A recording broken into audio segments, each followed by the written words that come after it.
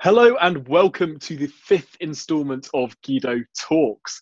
Don't forget, if you prefer to listen to us rather than watch us, you can find us on all of your usual favourite podcast apps. Just find out how at orderorder.com. My name's Tom Harwood, and yet again I am joined by Guido Fawkes founder and editor-in-chief Paul Staines, along with reporter Christian Cowgie. And you're watching or listening to or existing with Guido Talks, where we round up our favourite stories of the last week and chat through them a little bit for your entertainment in this lockdown season. So let's kick off this week with a resounding victory that occurred on Friday, and that's in our transparency campaign to do with activists on television. So can you tell us a bit of background about this story, Paul? Well, for a long time, I think a lot of people have wondered why it is that these incredibly articulate, telegenic, gobby nurses and doctors and professors seem to be so left-wing. And every time we dig into them, it turns out that it's because they are left-wing activists.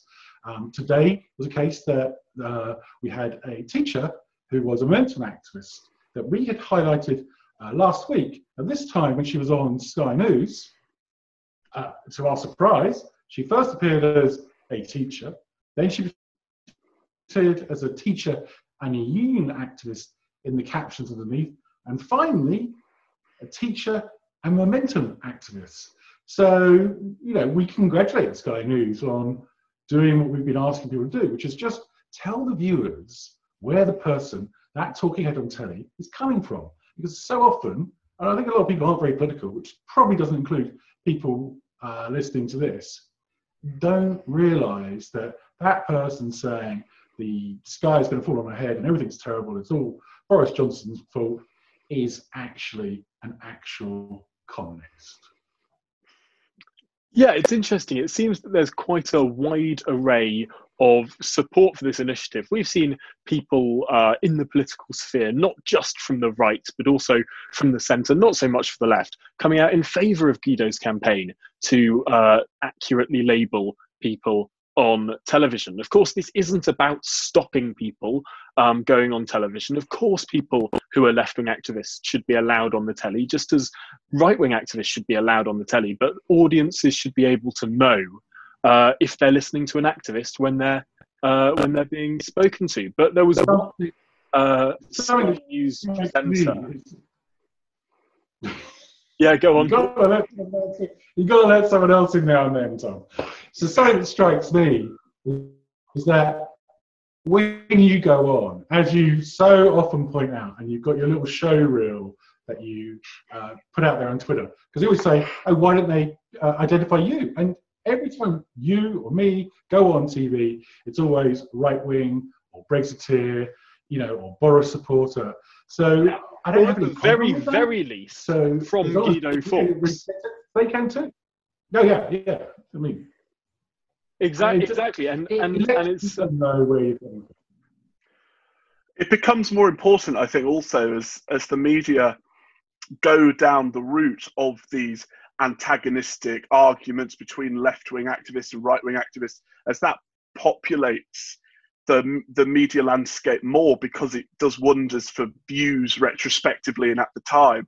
If they're going to go down the route of having more opinion rather than just straight fact, then it becomes a complete necessity. But also, this isn't the first time Sky have done it. They also did it with Professor John Ashton a few weeks ago, where he was introduced as a former Labour member, and he absolutely went off the rails at the suggestion of the transparency.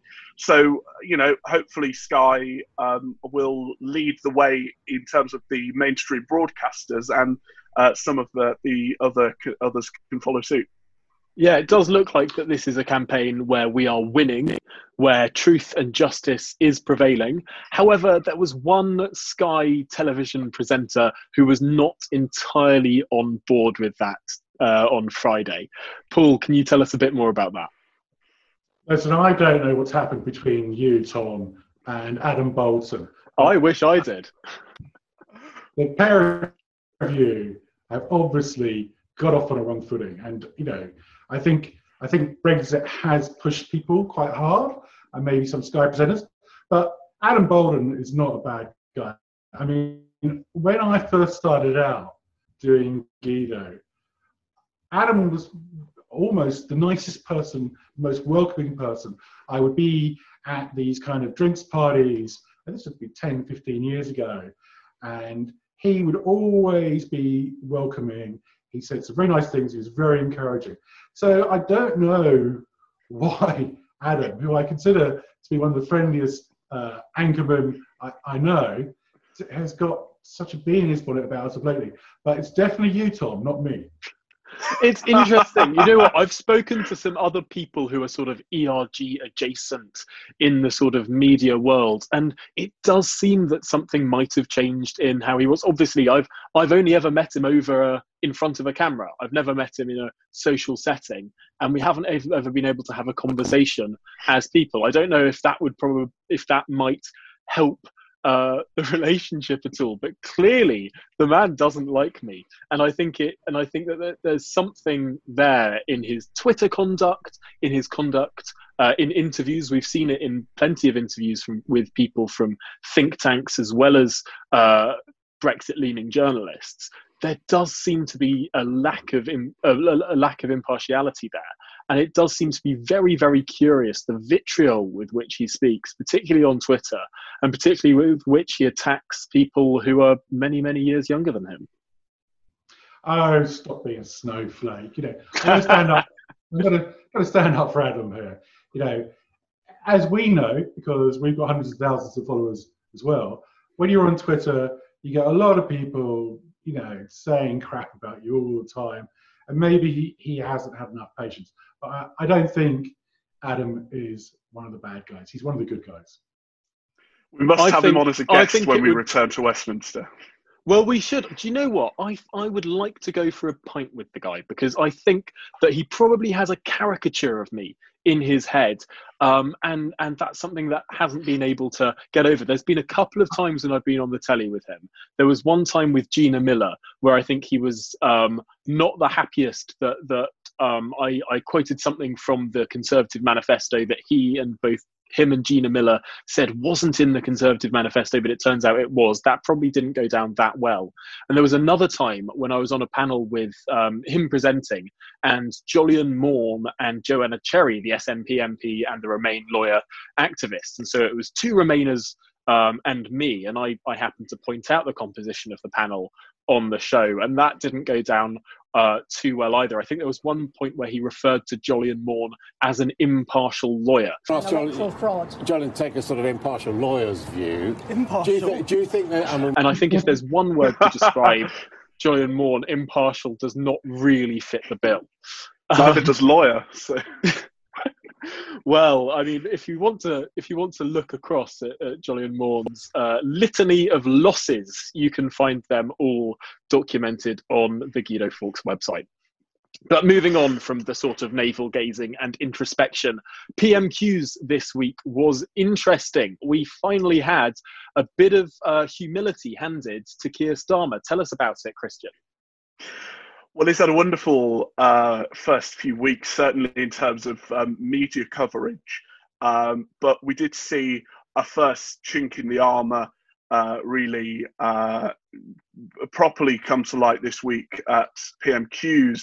It wasn't the first time, but it was certainly the most remarked upon, where he did a sort of classic robot thing that we saw Corbyn do fairly often, which was turn up with his pre-scripted questions and just be intent on asking them and not actually listening to what the Prime Minister has said before asking that question. And if you listen to the very successful leaders of the oppositions, or certainly the ones that flourished at Prime Minister's questions, they'll tell you that PMQs, I think when you're doing it right, should be more difficult for the leader of the opposition, because it's not just about turning up with a script. You are actually on the back foot, because the Prime Minister turns up with a huge red folder of hours of preparation put together by civil servants.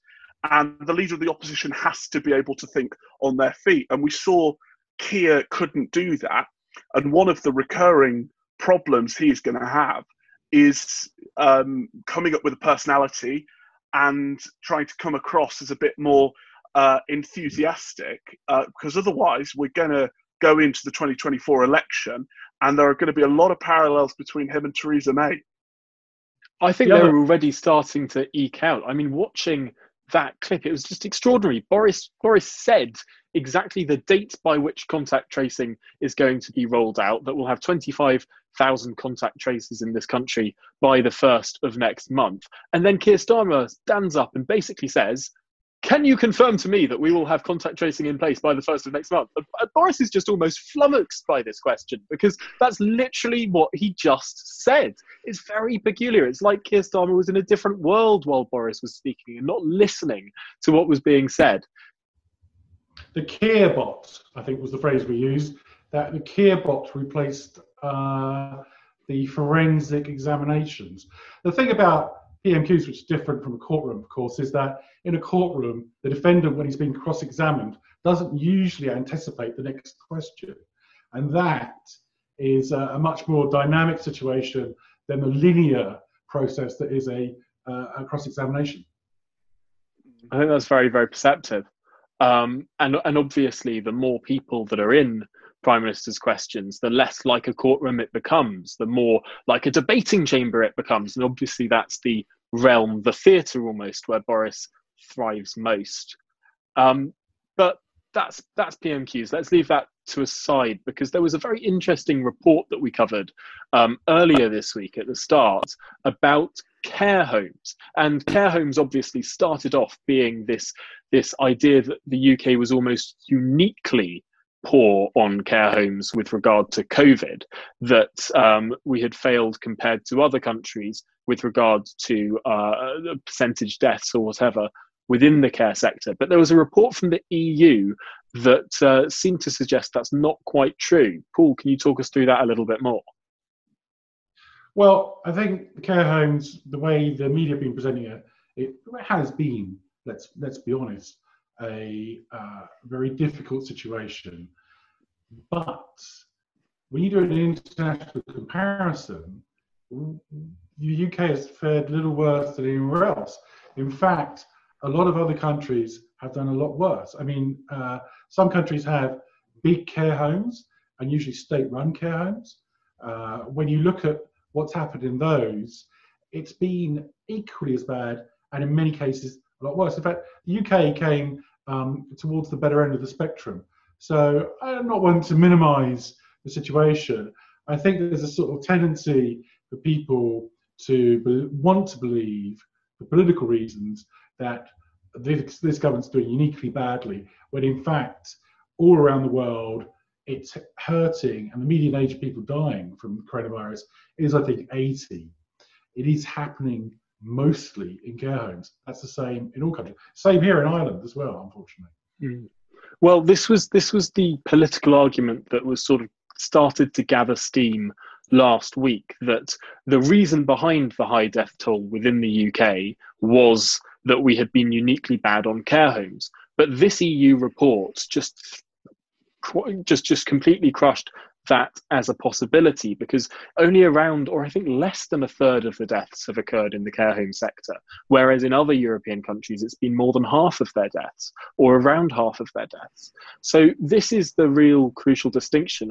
Obviously there have been failings, but this specific idea about care homes doesn't look like it's the goer it looked like it was last week. In truth, all these statistics won't really be worth analysing until in a year's time or so, because then we'll see how many excess deaths there were compared to the average. And that's the only true way we're going to know how ineffective or effective the measures any country took were. Well, moving on from the grim subject of excess deaths, let's move on to more ridiculous news. And for that, we are going to move north of the border to an amendment that was passed in the Scottish Parliament this week, exempting 16 and 17-year-olds from having to pay fines for breaking the Scottish coronavirus lockdown. Now, this was an amendment that was posed by a Green MP who's sympathised with communism in the past, as we've covered on the Guido Fawkes website. And it was backed by the Scottish government. It ended up passing, meaning that now in Scotland, at the age of 16 and 17, you can vote for politicians, but you're exempt from the normal laws of the country. This seems to be utterly bonkers. If you're going to have a lower voting age, surely you have to bring responsibilities with that right. You can't stratify society like this and say that, yes, in some aspects they're children, but in other aspects they're adults. No, pick an age. Pick an age where people take on responsibility and gain rights. This whole imbalanced approach, I think, is deeply damaging societally. It's the whole flaw with the votes at a younger age argument, which is that they want to give people greater rights, but they don't want to embody them with greater responsibility, which is why I would always say, if you're going to argue for votes at 16, morally, you also have to say, well, they're old enough to drink alcohol or buy cigarettes. Across the spectrum, it has to be consistent. And once again, you've seen people, parties like the Greens and the SNPs effectively admitting that 16 and 17-year-olds aren't adults. They just want the majority of their votes at election time, because that is, by and large, how younger people vote. So, guys, you're nearer 16 than I am. What do you want the age of majority to be, if it's going to be consistent? 18. 18 is an internationally recognised age of adulthood. Obviously, some of my Conservative friends would be happier to see the voting age linked with land ownership, but I'm more of a Democrat. Do you know what? When I was 16, I think I probably would have wanted it to be at 16. Medical decisions when they were 16. I was an idiot. I still am, but Do you know what? I don't think we should base this on when people are sort of idiots or not, because my God, there are a lot of idiots who are over the age of 18. And I'm not sure that we want to be perpetuating an argument that might disenfranchise older idiots. So really, just in terms of equality, let's base this on an arbitrary age that is obviously going to cut off a lot of mature younger people, but it's going to be consistent and enable society to sort of have that kind of balance. And yeah, ultimately, there's a story actually back from when Parliament was hung, when all these votes were on knife edges, when we started to hear little words about perhaps amendments being laid to lower the franchise to 16.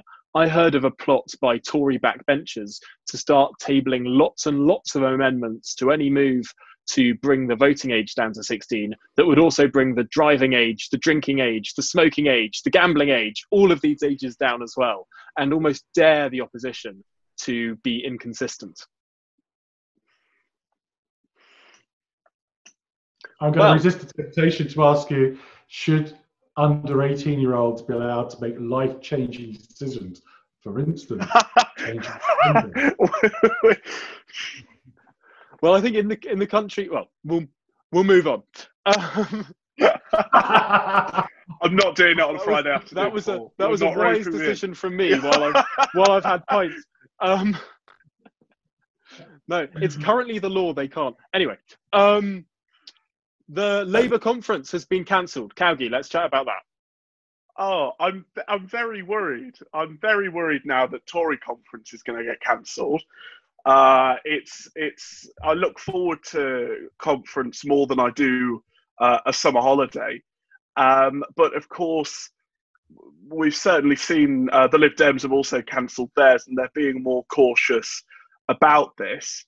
Tory conference hasn't yet been cancelled, but there was a very interesting piece this week in the Financial Times regarding the finances of the Conservative Party.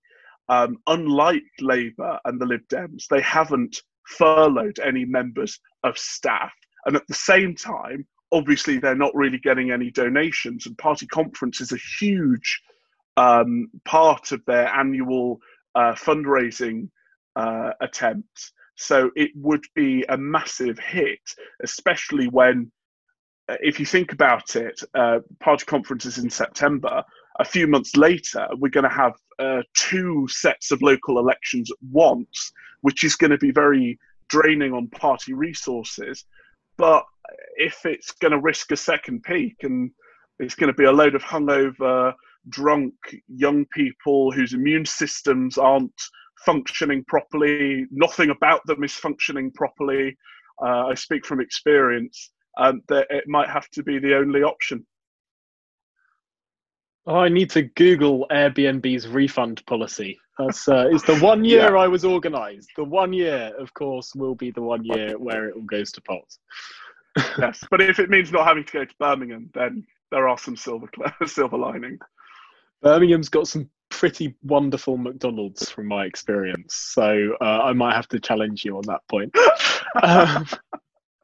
But moving on, we've seen this week the Labour Party really prevaricating on a lot of issues in a similar way to how Jeremy Corbyn ran the party. This is not what we expected necessarily from Keir Starmer, that supposed stalwart.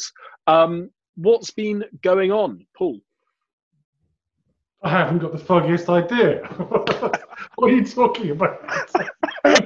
This is the multiple stories we've been running over the last week about Labour's flip-flops. Oh, I zoned out. Sorry. Do you know what?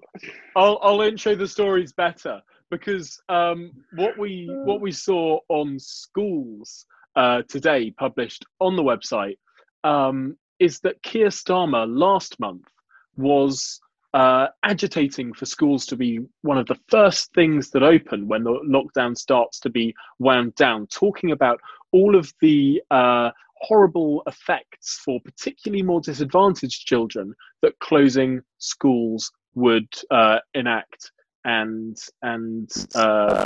almost persecute younger students. That's what he was advocating last month. This month he's advocating, hold on a second, we shouldn't open up the schools. Something I think that has to do with the unions saying, hold on a minute, we pay the bills, we don't want to go to work yet. And you've seen a whole change in his tone. Whereas a month ago, he was worried about the dangers of rising inequality, and that the people who would suffer the most, the children who would suffer the most from not going to school, were those from lower socioeconomic groups. Now, he's worried about protecting the welfare and well-being of teachers. You know, it's a quick switch and a quick flip-flop, and not the only flip-flop, as you rightly point out.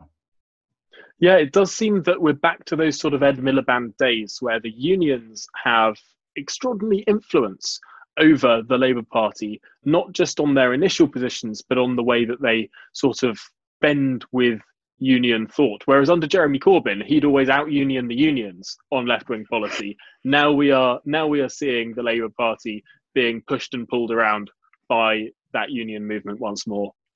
But that's not the only sort of flip-flop position that they've had, of course, because their Brexit policy, we're getting almost deja vu now over this hokey-cokey in-out situation that the Labour Party has been pursuing. At first, the party was saying that that the deadline should be extended, and then Keir Starmer came out with almost a surprisingly strong line saying, no, we're going to hold the government to account. This is the deadline, implying certainly to their lost northern voters that they could perhaps be trusted again on Brexit, only for then this week them to suddenly say that the deadline should be extended yet again, that we should continue to pay billions into the EU and have EU law supreme to UK law for yet longer, extending this extension transition period.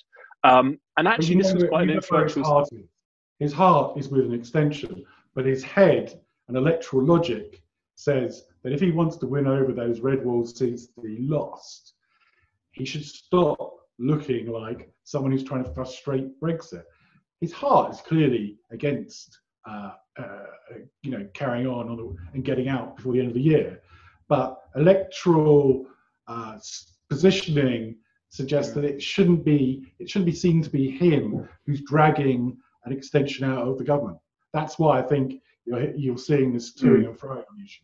And once again, there's a massive problem for the Labour leadership, which is the gulf between the Labour membership and the public and the former Labour voters they need to win back is such a massive gulf, and has been for a very long time, that Starmer is trying to his best ability to transition from speaking to the people who were already with him during the leadership election to trying to look like someone who those former Red Wall voters can return to. And it's quite a difficult job straddling that divide.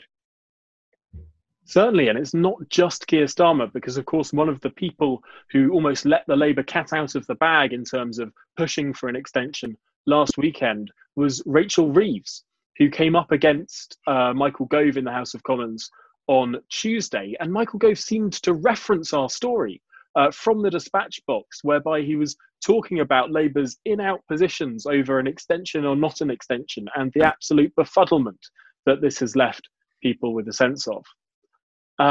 He did seem to be quoting us word for word on the flip and the flop and the where and the when. And, he is someone who does read the site. I know that from personal experience. Good to see we're reaching the corridors of power. But rounding off one of the days this week, we had a lighter-hearted story about how sexy, frankly, the British public found MPs. Can you tell us about that, Calgi? Yeah, I'm just laughing at the script, the Tom intro, Calgi on sexy MPs. It really is one of those things you would only read as someone who works at Guido Fawkes.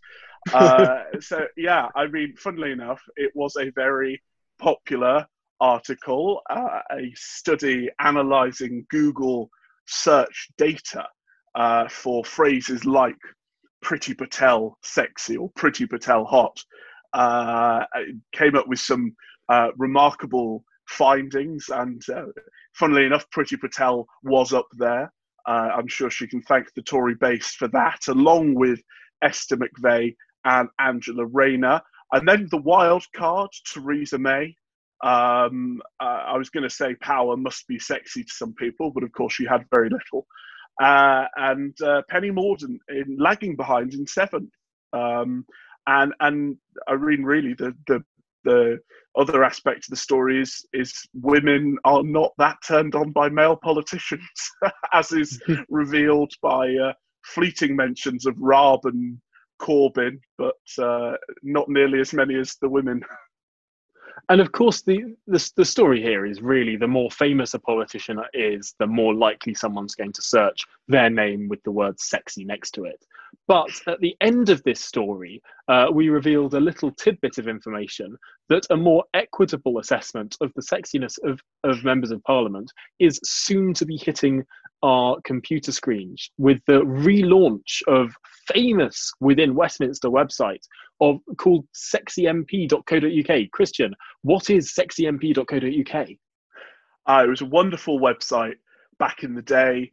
Every MP was on there, and you would get a random selection of 1v1, and you would click through and it would accumulate, and after a while it built up a pretty good picture of the sexiest MPs.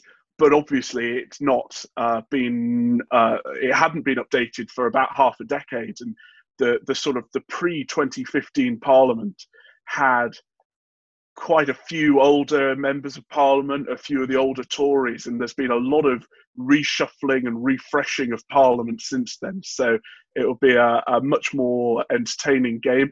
And the question is, will the parliamentary authorities once again add the website to the blacklist so MPs can't be distracted during the day job?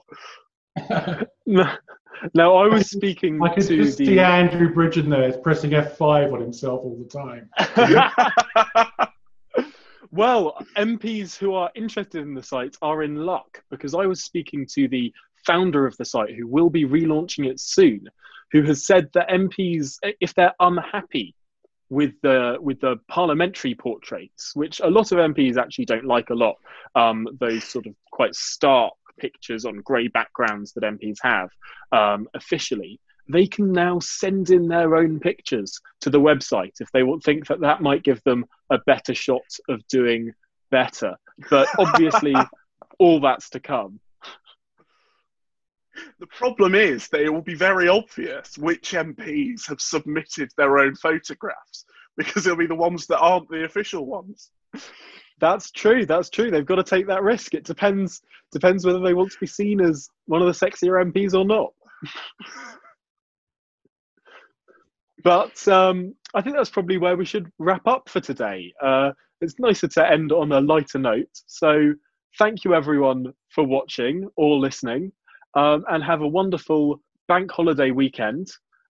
Stay alert, take care, and have a good one. Bye from us. Save the NHS. No.